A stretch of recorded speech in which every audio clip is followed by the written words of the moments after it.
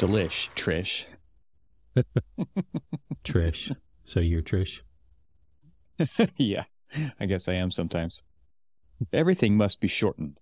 All things. Even your lifespan. I guess. I'm not overworked, underpaid, underappreciated, yeah. All of the I'm above. okay if it's like, yeah, I'm okay if you die sooner by working harder. It's great. Benefits me in the short term. I heard a little beep there. What was that sound? I don't know. I heard no beep. Well, like a beep. Notification or something. Beep on your which is end? weird because I have like the do not disturb on. I don't know what's up. Oh, it's LinkedIn. Look at you, LinkedIn. Go to hell. What are they telling you? Let me find out. Post notification. Post somebody the messaging. Hey, Evan. It was really nice to meet you on LinkedIn. Would you like to have... Your podcasting could sound better. Can I help you with your reach on social media? I offer these services. I get those as well. Are you hiring? So I got to say, writing an ASI right now, trying to get it out. And... What is that? Additional services, something? No. What is it? Such a bad architect removed. You are. I've been removed. Architect's supplemental instructions. It is a mechanism to issue changes during construction administration that could or could not have a financial impact on the project. It's just, we're saying, hey, this needs to be changed. Here is the information that it will supersede the current documents that you have, and then you'll let us know whether or not this is a proposed change order or there's a no cost revision. So it's a modification to the design of something that hasn't been built yet. Yes. And therefore was not bid, so right. It's... Or in this particular case, I was telling you, this was a lab building that we were doing. We did the lab building based off of not having any users because at the time, this was kind of, it went out onto the streets with no users, COVID, all of that other stuff. Now that we're emerging from all of that, now we're the university, or actually the hospital in this particular case, is bringing the university on in all the different users. Now they're trying to fit out this lab building with their specific needs. And so it's client-driven change. It's not like something that you found as some omission of the documents that then needed to be updated. It's like, okay, so everybody understands, like, these changes are probably going to cost more money, but it's being initiated by the owner side. Yeah. But this is just like the way you document all that. Okay. It's absolutely 100% owner driven. And it was always expected. It honestly was always, it wasn't something that we went into this saying, we just really we basically labeled it as a generic lab building, knowing that down the road. And so as we're designing this future lab building, we wanted to make sure that we're designing with enough future flexibility that whatever they throw at it, we would be able to accommodate. Now, there was a lot of limitations because this is both an existing building and an addition to an existing building. It is not a blank slate. And so, there are some limitations that we have to put on them. There's like, hey, we want all of this. And we're like, hey, you can do almost all of this. And they're like, well, why can't we do all of this? And there's the back and forth of this. Like, well, this is the way we work. It's just like, well, this is the way the building will allow you to work because this is all we've got out of it. Other people made those decisions before you. Exactly. Yeah. It's just like, hey, we expect to be doing this. And our current space is fit out, let's just say like a laser lab, that it's fit out with all sorts of different vibration mitigation systems. And if we didn't design to that, especially as the higher you go up in a building, especially like this mid-rise building that we're doing, there are certain limitations that you can and can't do. You know, there are some ways of mitigating vibration at the piece of equipment, you know, but if the building can't assist in it, then it's all the piece of equipment that has to do it. And then you ask yourself, okay, is this acceptable? You know, like the PI, the principal investigator, they say, okay, you know, if the building's not going to help, you know, this is how much it's going to cost me to spring isolators and, you know, dampers and all this other stuff to this piece of equipment.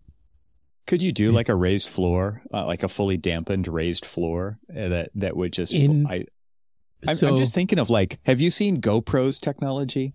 Like the way that they can stabilize motion on a camera when I'm riding my mountain bike down the rockiest trail ever. And like the footage is rock solid and it's in this little tiny box that sits on my chest or on my helmet. Yeah. Seems like we could apply that technology to a space in architecture and have full 3-axis isolation from and stabilization from any movement possible. Okay, and moving on. Make it happen. Make it happen. You know, if GoPro can do it, you can do it. But see, they're only trying to stabilize images. They're not trying to stabilize things down to the atomic level, the subatomic level. Oh, well. And so, I mean, I guess if you want to introduce that constraint, fine. Exactly. So, you know, the interesting thing about it is just like there are things that we've done. We've done, you know, fully separated, isolated slabs that have basically like a dampening system within the slab as stage one of multiple stages to get it down to such the micronic, I don't know, we're going to make up a word. You know, moronic, like, micronic level. the most minuscule moronic level possible to basically make it where nothing moves, nothing shakes, nothing. That sounds cheap. Yeah. And then when you're doing that on a building that's existing, and say, for instance, you're like, well, you know, can't you just do a raised isolated floor? It would be great if we had that kind of flexibility, because yes, that could be a possibility. If we didn't have basically 12-foot floor to floor, you know, heights already, we have constraints, you know, a minimum constraint of, whatchamacallit, the minimum constraints on the actual equipment, you know, like equipment that they're wheeling through on carts and everything else. Getting it in there. Yeah. That's a minimum of 8'6". And so nothing can hang lower than 8'6", so they just can't move through their site, you know, through their space. And so you're just like, you add all of these constraints together, and the question really is, okay, what can and can't we actually do in the space, you know, is going to make it functional? And then we go through this whole assessment of everything. And then we basically tell them, yes, you can do your work the way that you normally do your work. No, you can't. Here are some of the constraints. Let them know whether or not, then they tell us if those constraints are acceptable for them to proceed with doing these changes. And if it's not, then they basically say, okay, well, we're out of this, you know. Sounds like a contract for a new building at that point. Right. It's funny because they're basically saying, and they weren't at the table early enough, right, during when all the decisions were being made, but they're saying like, look, this is what we need to do our job. And you're saying, well, because of this constraint and this constraint and this constraint and the decisions that were made before that, you can't. And they're like, all we need is the tools to do our job. And you're saying, this isn't the space for you. That is the unfortunate news that sometimes we have to deliver. It's like, well, this isn't the space that is going to accommodate how you do this. And we don't have to break that news to the actual PI. No, we have to break the news to the client to then break it to the PI. But they will definitely throw you under the bus. You are the bad guy.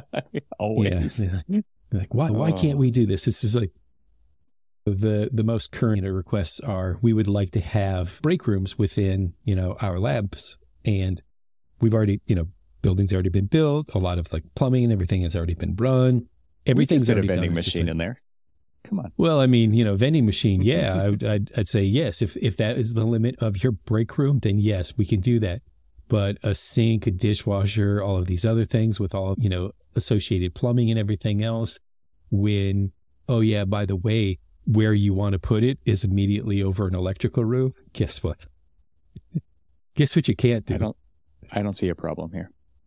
Well, that's the thing. That is, what's funny is that is the thing that a lot of people don't see, is they don't see the problem. Like, why is that a problem? It's just like, well, code is, and then you look at their lab and of course they don't care about code because you look at the way that they're working now and you're like, oh, I'm going to just pretend I don't see this because these are violations and all of this other stuff. But you're just like, wow, it becomes the challenge of education to somebody who's more focused on, literally more focused on the subatomic level than of like this big macro view of like, why can't the building accommodate what I do? It's just a building. It's just 4 walls. It's a roof. It's a floor. Why can't it do that? And you're just like, well, the building is not as dumb as you think it is. Well, and you as the architect are zooming in and zooming out and zooming in and zooming out, and they're just zoomed in all the time. Exactly. Is what you're saying. Exactly. Yeah. Exactly. They're hyper-focused, and with good reason. They're hyper-focused on what they do.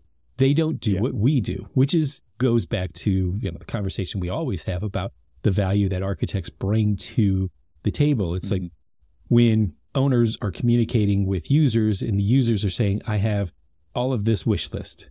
And then the owner comes back to the architect said, okay, this is what we can and can't accommodate. And then, it's this back and forth of like trying to hone in on what they can use. Yeah. That's the thing that people, constantly need to see as the value of an architect. Yeah. Well, and the architect also needs to be able to communicate that story to them effectively. Absolutely. And that doesn't, not all architects can do that. Well, to be honest, right? Sometimes, like, a lot of the times, like, the user groups can't really be troubled with, like, I can't have all of these meetings. I've got classes, I've got research, I've got this, I've got that to do. And I get it. I get that, their time is limited, but it goes to a sort of like devaluation of our time. Cause it's just like, I just told you what I want. Just give it to me. And they don't understand the transaction has got to be back and forth. We would like to explain to you why you can't do this, because we would like to understand what you do and don't need so that we can make sure that we can give you what you want. And if we don't really truly understand, or you don't truly understand the limitations of what we're facing, neither one of us will ever come to a consensus. That's where that communication comes in, right? And exactly. And it is a negotiation, right? There is a negotiation phase here. Yes. It's not just, here's my laundry list of wants, make it happen. It's like, okay, now let's talk about all of the constraints that are affecting this space, the project, the site, there's so many different things pulling on different ropes in different directions in this tug of war. Exactly. It's not just this way or that way. It's radial. This is a radial plan. It is. And radial tug of war. Yeah. And so that's when you have got to make sure that you have full buy-in from, like, say, the owner. In this particular case, there are so many different facets of people involved.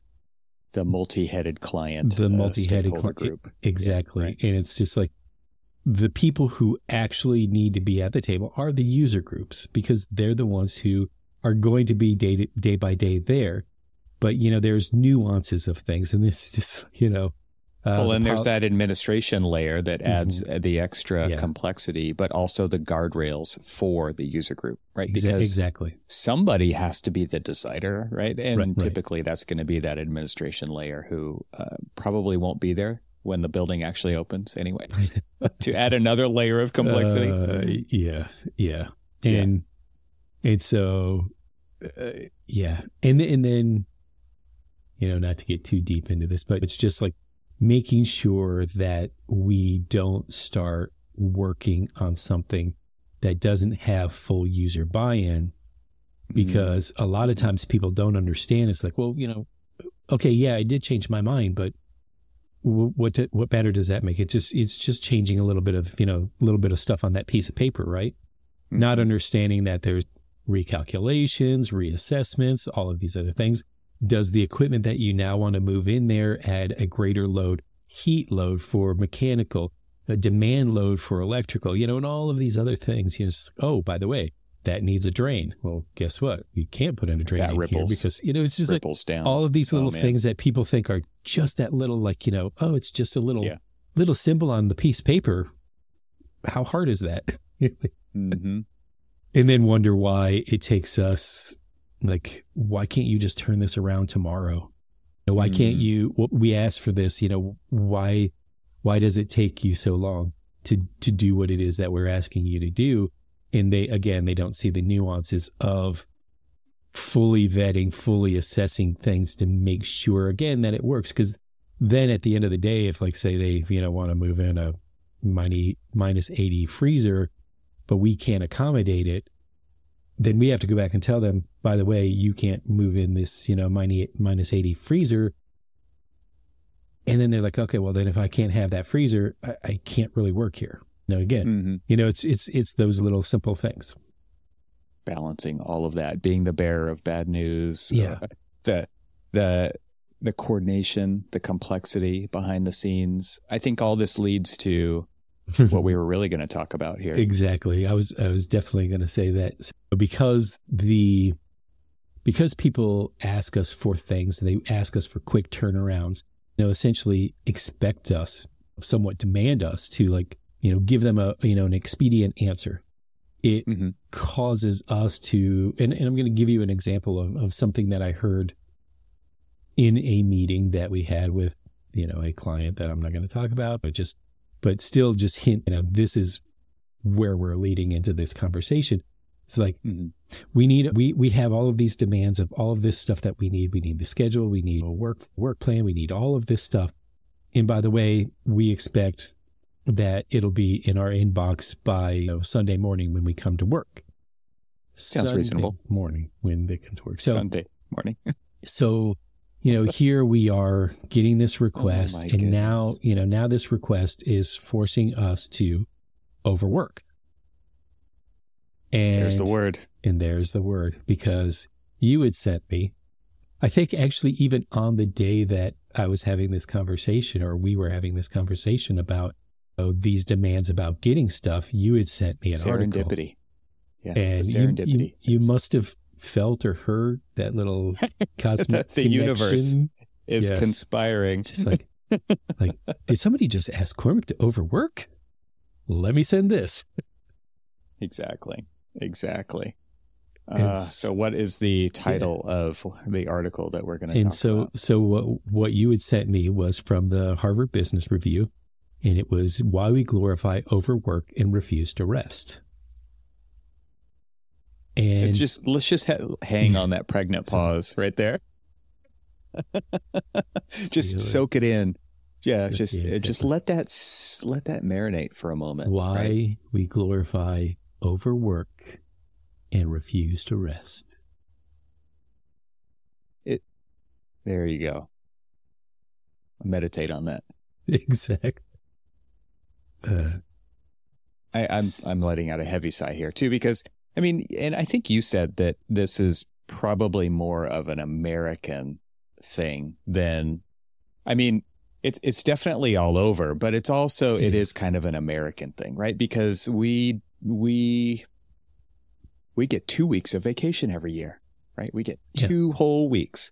Compare that to other nations out there who take sabbaticals. They take 6 weeks off in the summertime. The office closed down every Friday in the summer. There's lots of different examples. Yeah, paid sick leave that does. Well, I was going to say paid sick leave that doesn't affect their actual vacation time, because that's not one and the same. Whereas what we're doing is we've got paid time off, which is either you can get sick for those 2 weeks, or you can go and rest and relax for those 2 weeks. And it's you choose however you want to not be here at work here's what we're allowing you to, we allow you to be sick this much, or take off this much, or whatever this much.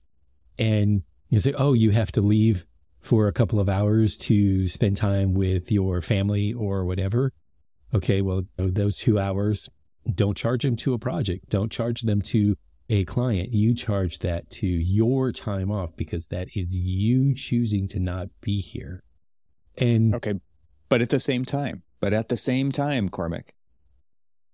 Okay, PTO actually stands for personal time off, right? Or private time off. I've even heard people say it's like, you don't need to know what I'm doing when I put those hours down. None of your business. It could be, like you just said, it could be sick time.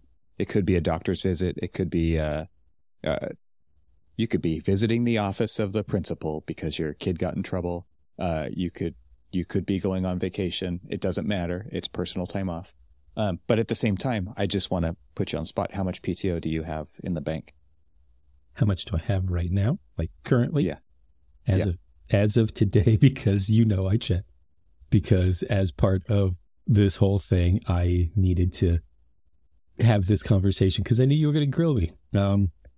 I have 5 weeks. 5 weeks. So like, even though you've got to write it down and do the PTO thing, and you're not allowed to, you can't bill that to a client, you still have 5 weeks because architects don't take time off. Like what, this is where we're going to have a reckoning right now. Well, what's interesting about it is, so like, the article, and we'll definitely put a link in the show notes, but the article was really talking about corporate America. And there are absolutely tons of parallels between corporate capitalist America and architecture America.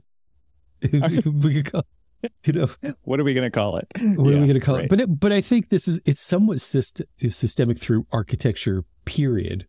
Like global architecture has this almost demand that if I ask you something, I'm going to go on vacation for a week, but when I come back, I want you to have it. Make sure. Or it's just like, oh, by the way, I'm taking, a week off while you're taking a week off. Yeah, but when I come back, it'll be there, right? It'll, what I'm asking you to do, that'll probably take about a week's worth of time. It's going to be there, right? And you're just like, wait, how does that work? How does that work? And there's just this expectation. So you and I have talked so many times about boundaries and our lack of being able to set them, which as we go through this article and we talk about... This is the royal us, right? This is the royal we. This is definitely the royal us. So there was a, let's see, there was one, and I do have the article up basically right next to the screen here. It was basically talking about... So you're not reading email right now? You're not, no. You're not responding to a Zoom chat. You're okay. I just want to make sure you're focused. Yeah. That's on the other screen. That's on one of the other three screens. Or that screen, but not this screen. This screen is dedicated to you. So if I ever glance over at those two, I'm not paying attention to you. Yeah. Because okay, so I just want to make sure that you're not multitasking right now and overworking when you're supposed to be doing this. We're ARCA speaking. Yes. Well, so they were talking about most of us prefer to be too busy or to not be busy enough. We get a greater sense of our own value when we are working than when we're not. And, I think about it. I think we as architects in interest because that first line started to stand out. It's like, we have this vision of an architect who wants to spend time on vacation, to get out and experience, like we've been talking about the past few, get out and experience architecture because it kind of enriches our understanding of the built environment and how we go about doing it. But, you and I were talking, we've talked about in the past and stuff that we are so beholden to this kind of like nonstop work that the deadline that we never really get to that point of basically being able to kind of like make ourselves better architects, understanding the built environment better, seeing what else, seeing what other people are doing out there, experiencing the trends of just like daily life because we're too busy trying to hash out an ASI, or something like that, Right. Well, yeah, it's funny that this came also or at the same time as I just finished watching a series on the Disney Plus streaming service called Light and Magic, and it's the story of Industrial Light and Magic, which is probably the most famous visual effects house of the entire movie industry. And it's basically the story of how that got started, the transition from analog to digital. And there's a lot of parallels in there to architecture as well. So everything that we look through or we look at, we're looking through the lens of architecture, right? So we're looking at this article through the lens of architecture. This article was not written about architecture. It wasn't written for architects, but it definitely has application. I'm looking at this 6-part series on Disney Plus about ILM also through the lens of architecture and how closely it mirrors working in, even in school, in studio, the very analog, hands-on nature of creating, solving problems, creativity, the all-nighter aspect of it, the long hours aspect of it. Like that was our training grounds as architects, right? For what we see happening in the industry as well. And so what you're talking about right now, there's just like there was a quote in this article: immersion in work helps hold off feelings of inadequacy, anxiety, loneliness, sadness, and emptiness that can arise when we have time off. And it's funny because as you were kind of talking about the things that you're doing on this project, and you, at the end of the day, you feel like there's an accomplishment there. It's kind of like when I go out and I move a load of firewood because I just had to cut down some dead trees it's like, oh man, I feel accomplished. Do you ever feel accomplished after, sitting in a Shea lounge on a beach? Do you feel a sense of accomplishment? And I don't think we do, but I also think that's a problem, right? So it's like, because it's hard to, I think the feeling of accomplishment is what leads us to workaholism. Yeah. And we like to feel like we accomplished something, and we don't feel that in the balanced part of our life so much, or at least we don't equate it the same way. So, and this was the conversation kind of like off camera that you and I were having a little while ago about me feeling like this is an epidemic that is mostly American. Because you talk about, so like in the American culture, and I know, from your and I's like very similar backgrounds and just some of the experiences that we've had, and just for the fact that we're kind of Gen Xers, that, we are raised. Yeah. We're not kind of Gen Xers. Yeah, we are Gen Xers. Just date us right there. We were raised that, in a way that to believe that work defines us, that our work ethic defines us, that we were almost expected to outwork everybody else. And so we always kept working towards defining ourselves by the product of work that we did, whether good work, bad work, whatever. It's just, work.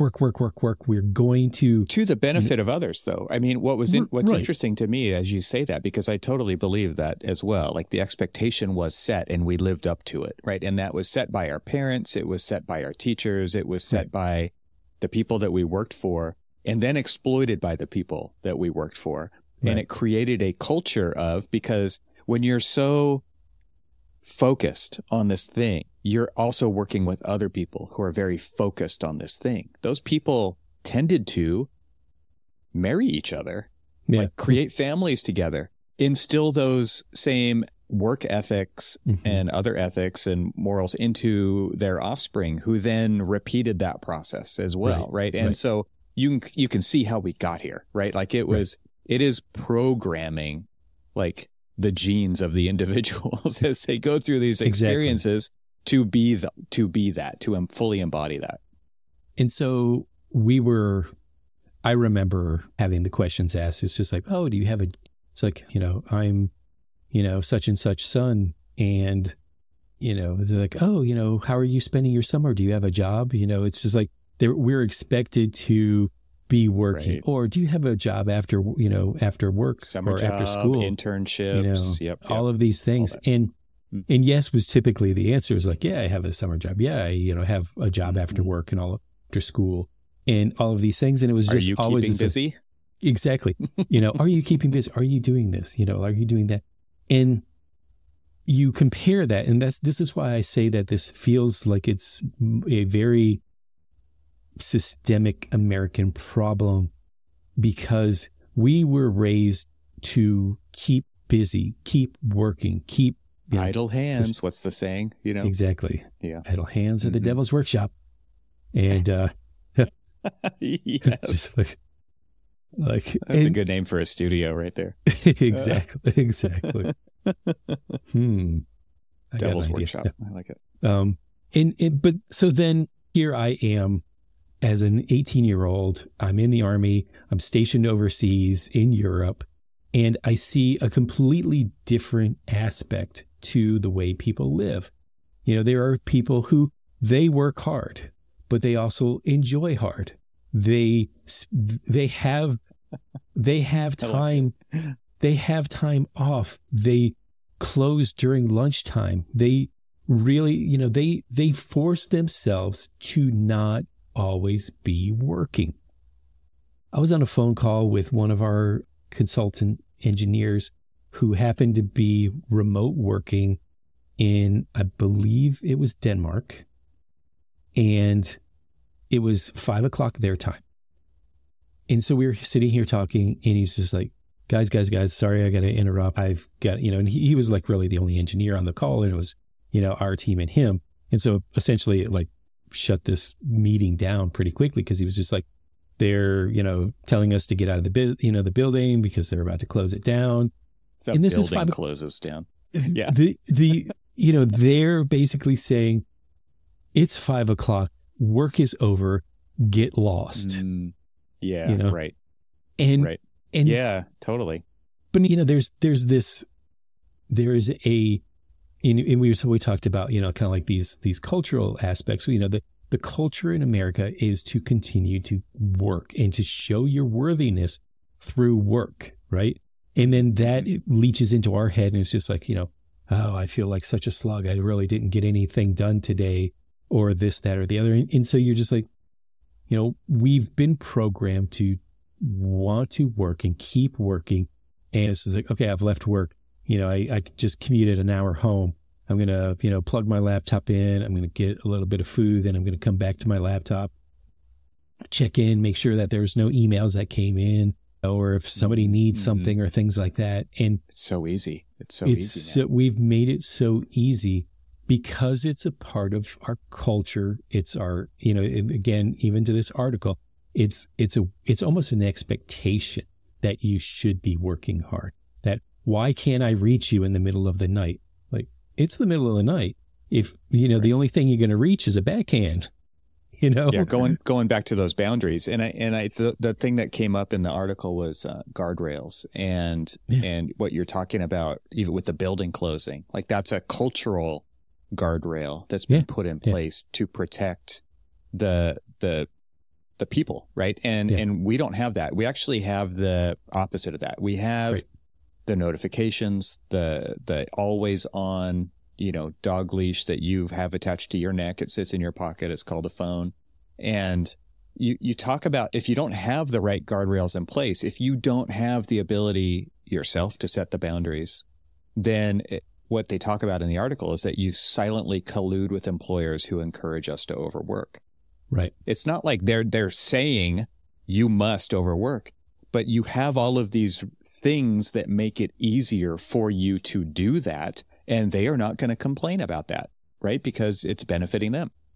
Something that just kind of occurred to me about not having those guardrails is it has instilled in us a way, this kind of sense of like, okay, it's okay if I'm not, 100% productive in the 8 hours that I'm within the office, because I'll go and I'll finish up some of that, exactly. I can do it anytime. I'll go finish that up a little bit later or something like that. But if you almost had the guardrail that limited you from, it's like you only really have this 8 hours to do your work throughout the day. And when you're done. You can't do it. But then it gives you this almost sense of like drive to be productive within the 8 hours, to then be able to have yourself detach from the day, to live the life that you are working for, but never experiencing, never being able to have the life that you want. It's just like, well, I work to be able to do this, or I work to be able to do that, except for you don't get a chance to do this or that because you're working.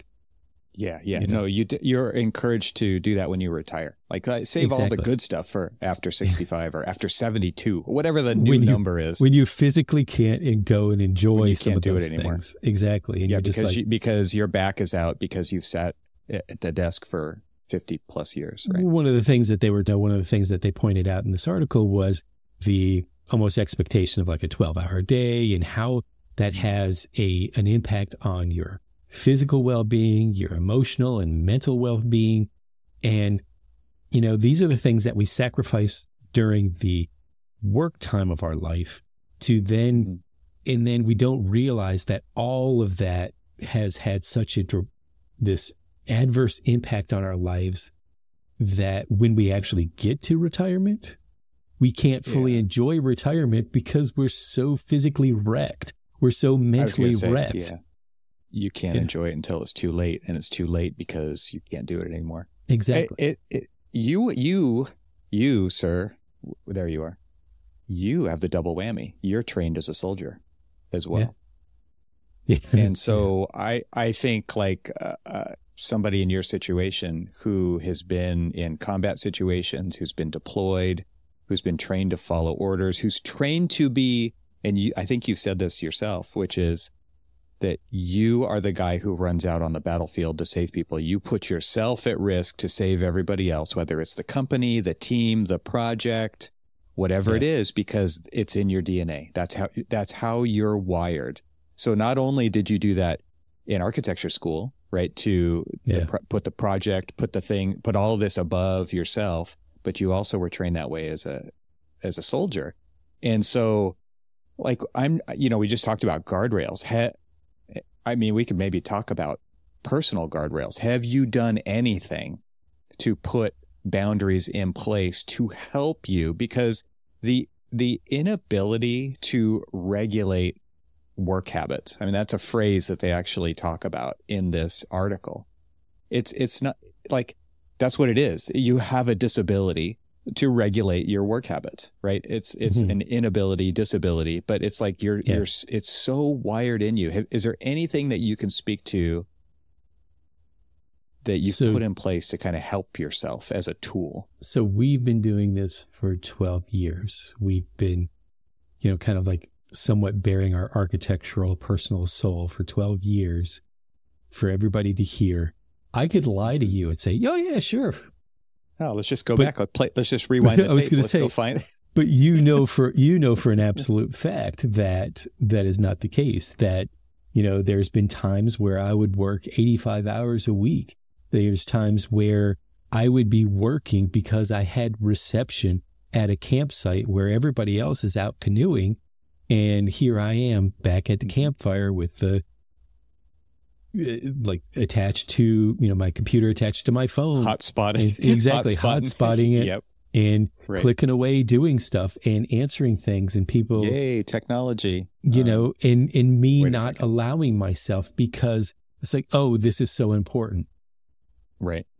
One of the interesting things about the article is it talks about how we've come to terms with the excuses that we make in our life to basically not take the PTO, not enjoy our time off, detach from work. And I've lived practically every single excuse and probably have a boat ton more of other excuses that I've made with my life. Right. A metric ton.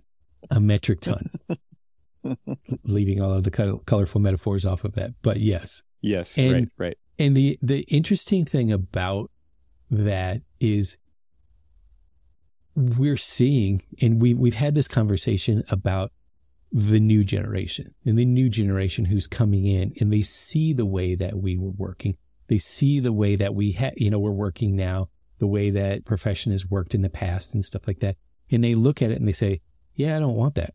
I don't want this. It's not a badge of honor in any form. Right? We used to be proud of the fact, sickly enough, I used to be proud that I had all of this PTO saved up. Where is that badge of honor? Right. I'm not spending the time with my family. I'm not spending time off. I'm not doing what I've said, like enriching my career by going out and experiencing other things. And so there, has been times where I just haven't done what I should be doing. And as I start to see the new generation come in, and we've heard and we've talked about so many different times where, we'll have project managers or something that's like, I just can't get, work like I worked. They don't come in early. They don't stay late. They just, they come in and they do their 8 hours and they leave. And I'm thinking to myself, well, that's all we're expecting them to do. That's what their contracts, that's what the contract they sign with. The contract is 40 hours a week, and however they, those 40 hours a week are, if it's come in at 9, they leave at 5, they've been efficient enough, boom, they're done. Why should we be expecting them? We have spent so much time instilling this weird work ethic in our life, in our profession, that makes it feel like an expectation to overwork yourself. And we've carried it as a badge of honor. It's like, look at me, how do you expect to get promoted if you're not going to work, 60, 70, 80 hours a week? Do what I did. Yeah. Do what I did. Right. It's just like the way for you to, ahead in this company is to outwork everybody. Really? Like, why is that? And so you see the new generation basically not demanding to live our bad habits. And we want to criticize them instead of analyzing ourselves and saying, why aren't we more wanting to do what they want to do? Yeah, I think part of it is like when you were talking about that story about why don't they do this? Why don't they do that? And you hear those complaints. It's like, well, let's just step back and say, are we doing it right?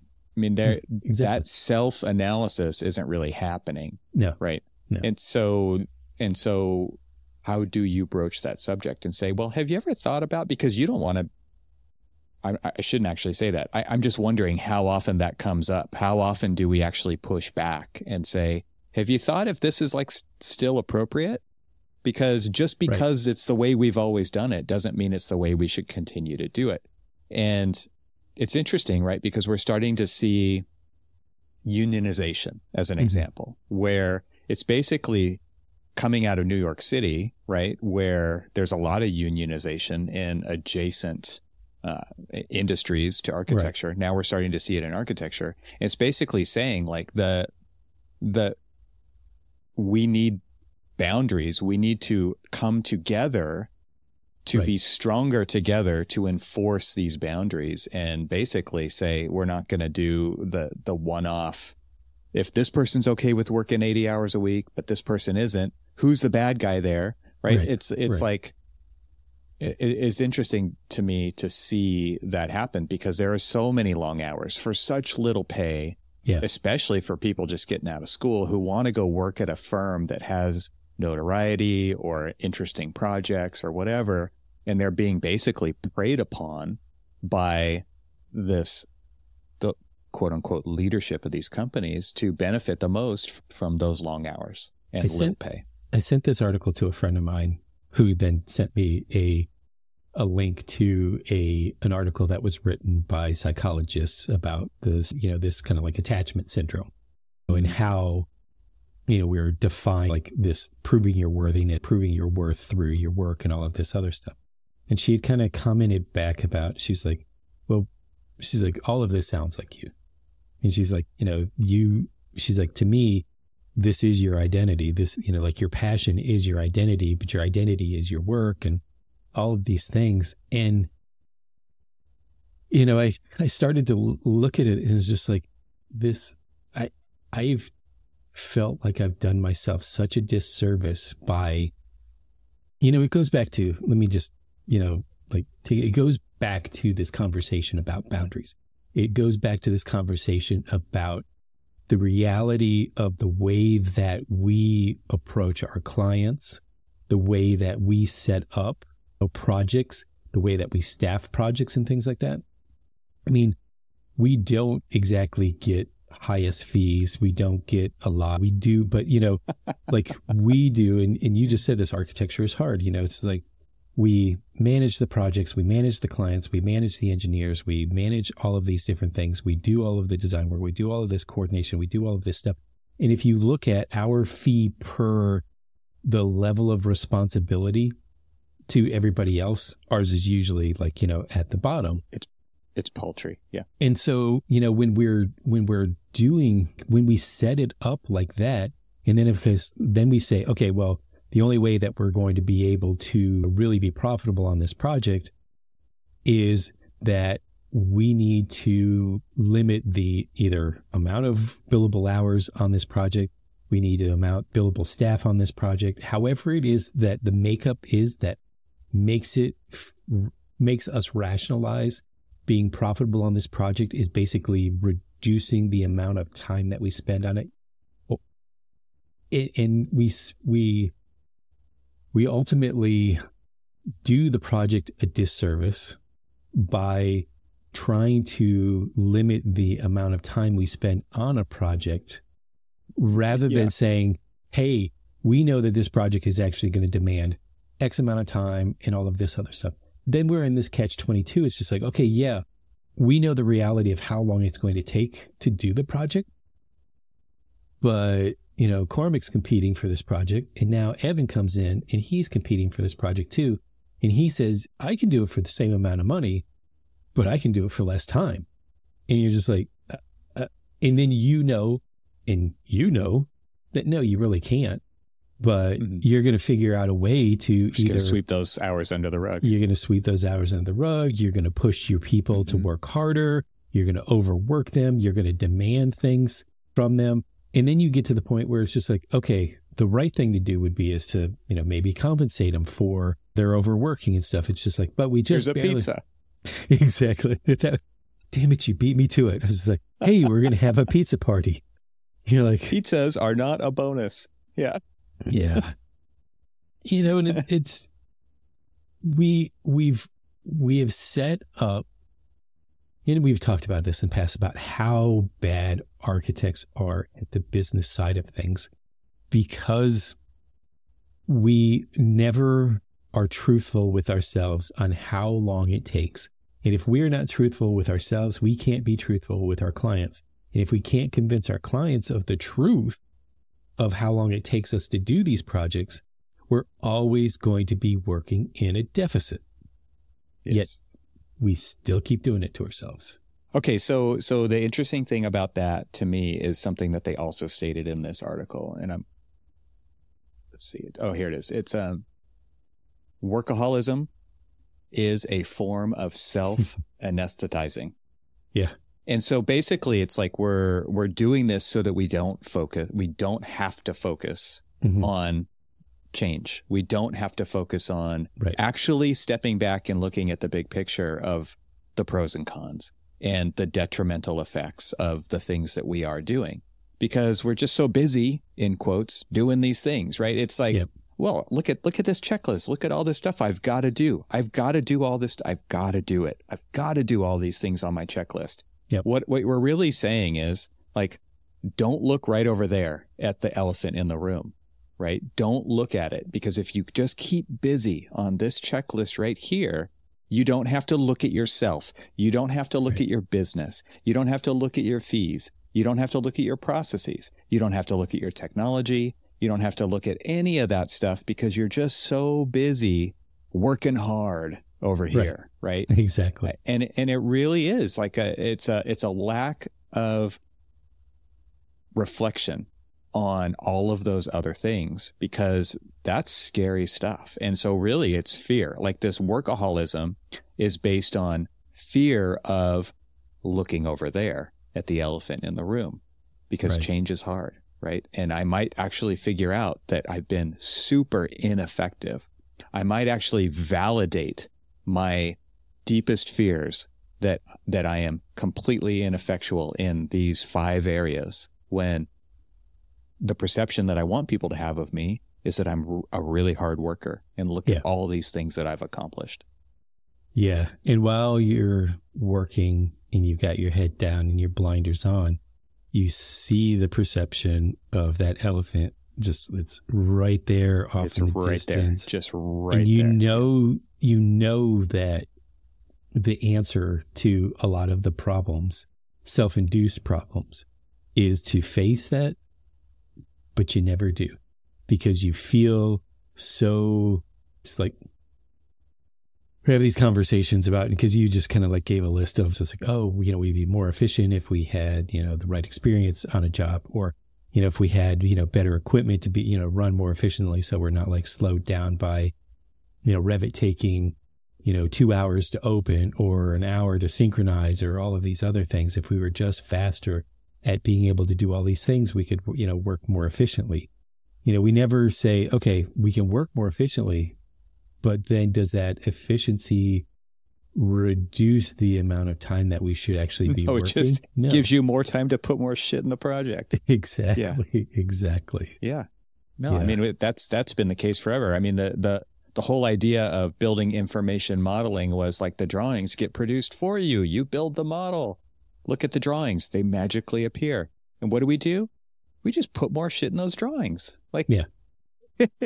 We keep talking about the size of the set of drawings, and it's like, you 2,000 sheets in, right, to this thing. And it's like, do you really need all that? I mean, is this right? There are no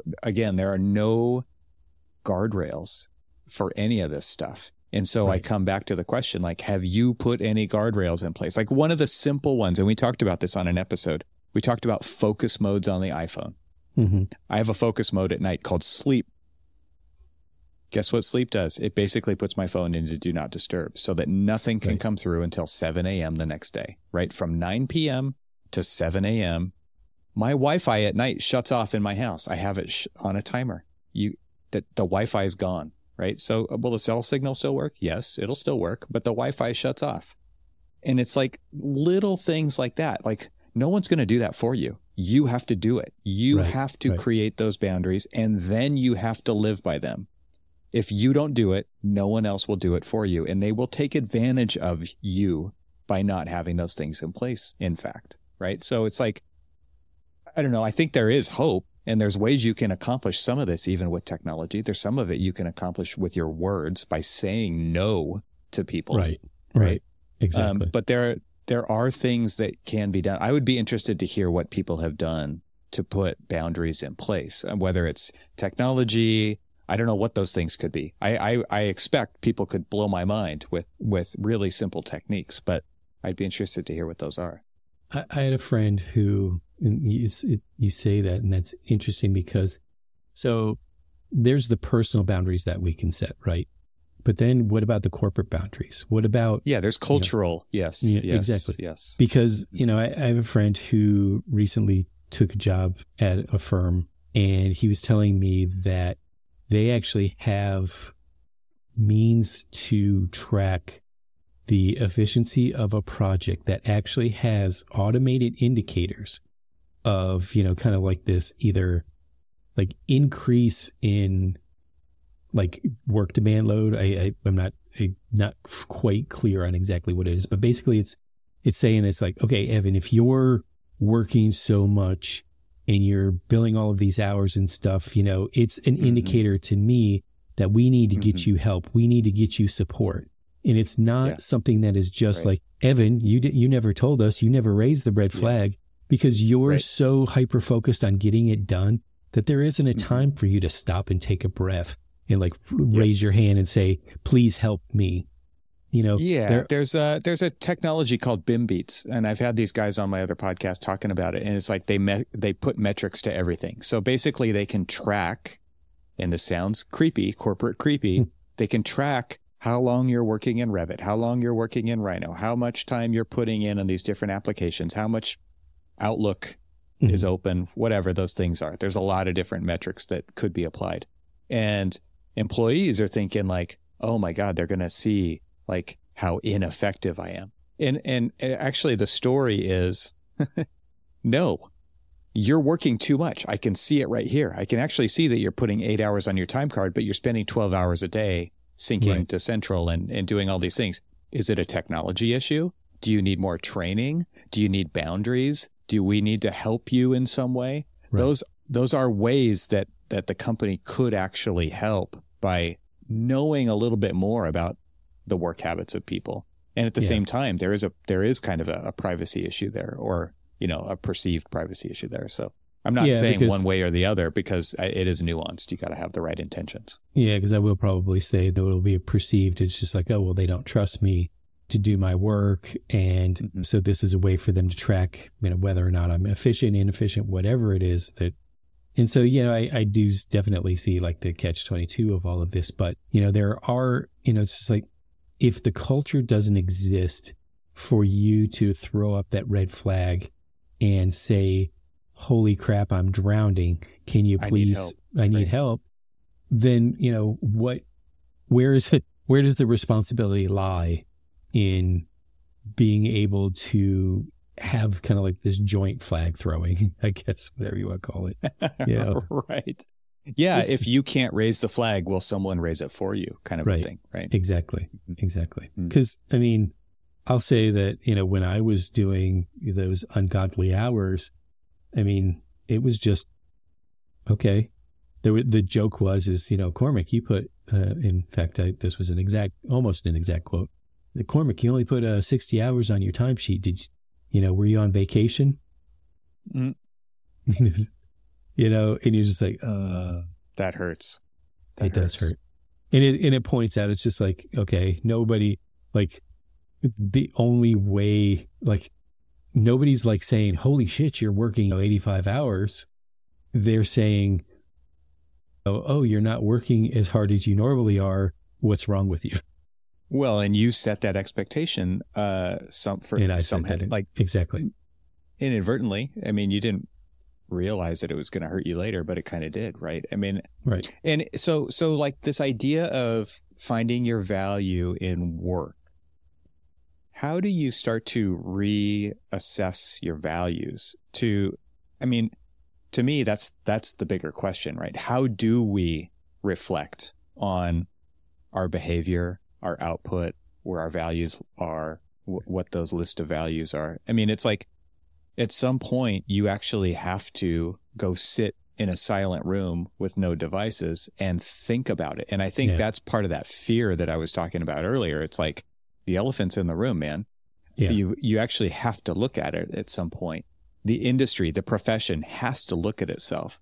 We've had so many of these conversations. Like I'm even thinking of the one we had with Evelyn Lee on this podcast about redesigning our business models, redesigning our practices, because the current model doesn't work. How long is it going to be until we do that, even on a personal level? Do we have to step back and reflect and say, is this where I want to be? Is this where I thought I would be? Is this what I want to be known for? Is this where I actually find my value?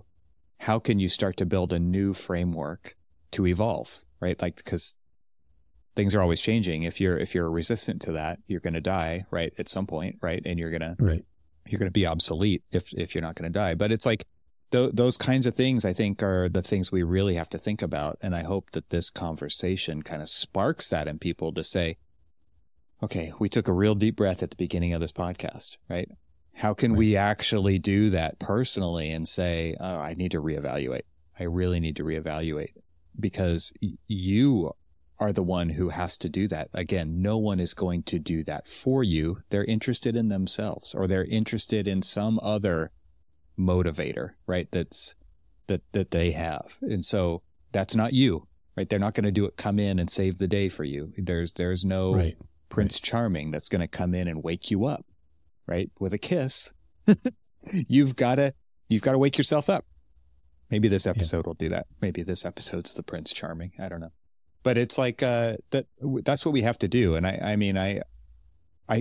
hear these stories. We had Jake Rudin out of architecture on a podcast, right? We put a link to that episode in the show notes. They have a whole business, a consulting business called Out of Architecture, for this very reason, because we have the blinders on so tight. Like it's just such a narrow field of view that we have to look outside of that and say, I mean, he's actually helping people get out. He's like, people are asking themselves, how can I regain myself? Yes. And he's like, because my profession is not, my profession is not set up to do it. My corporate culture is not set up to do that for me. I am kind of stuck in this whirlwind where I have to, do I want to keep my job? So I'll just keep like feeding the machine. And then, you get to this point where it's just like burnout to a point of almost, your own personal self non-existence, that then you have to like go and knock on like Jake's door and say, it's like, I need help. Like mm-hmm. Therapy. You need therapy. I'm in an abusive relationship. Help me. Mm-hmm. And so, we even said it with, when we were talking to Jake, it's just like like the profession needs to look at the existence of companies like this, companies like Out of Architecture, to say, what are we doing wrong? What do we need to do? Why does that need to exist? Exactly. It's just like, why is that even a thing? Exactly. Why is Out of Architecture a thing? Exactly. Oh my gosh. And so, but it's a thing. And if you go through and you look at the testimonials of all of the people and the complaints, you read the book, because we had, kind of started the whole conversation with him about the book itself and read the book and read all of these different testimonies about the way that the culture basically chews you up and spits you out and doesn't care.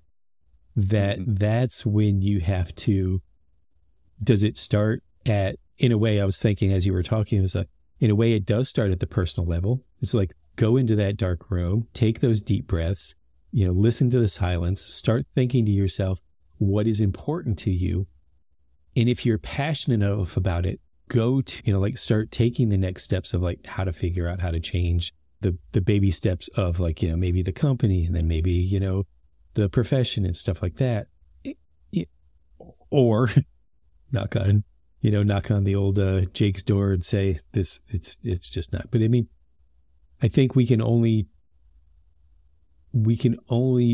get change if we demand change. And if the change. Exactly. Damn it, you beat me to it again. I was just like, and the only way we could do that is to be the change. There. That's what I was saying. You can cut my part out. You can take that one. No. I like it. Because, yeah. So let's all go into a dark room. Mm-hmm. Totally quiet. Take deep cleansing breaths. And just Cormac will now lead us in this meditation. Yeah. Om. Do your ohms. I'll be meditating until the next time we talk. Exactly. With a new epiphany right around the corner. I know it's coming because I'm going to ask the universe for that new epiphany. It will deliver. You may not like what it has to say, but be that cosmic dope slap to the head. Yes, indeed. All right.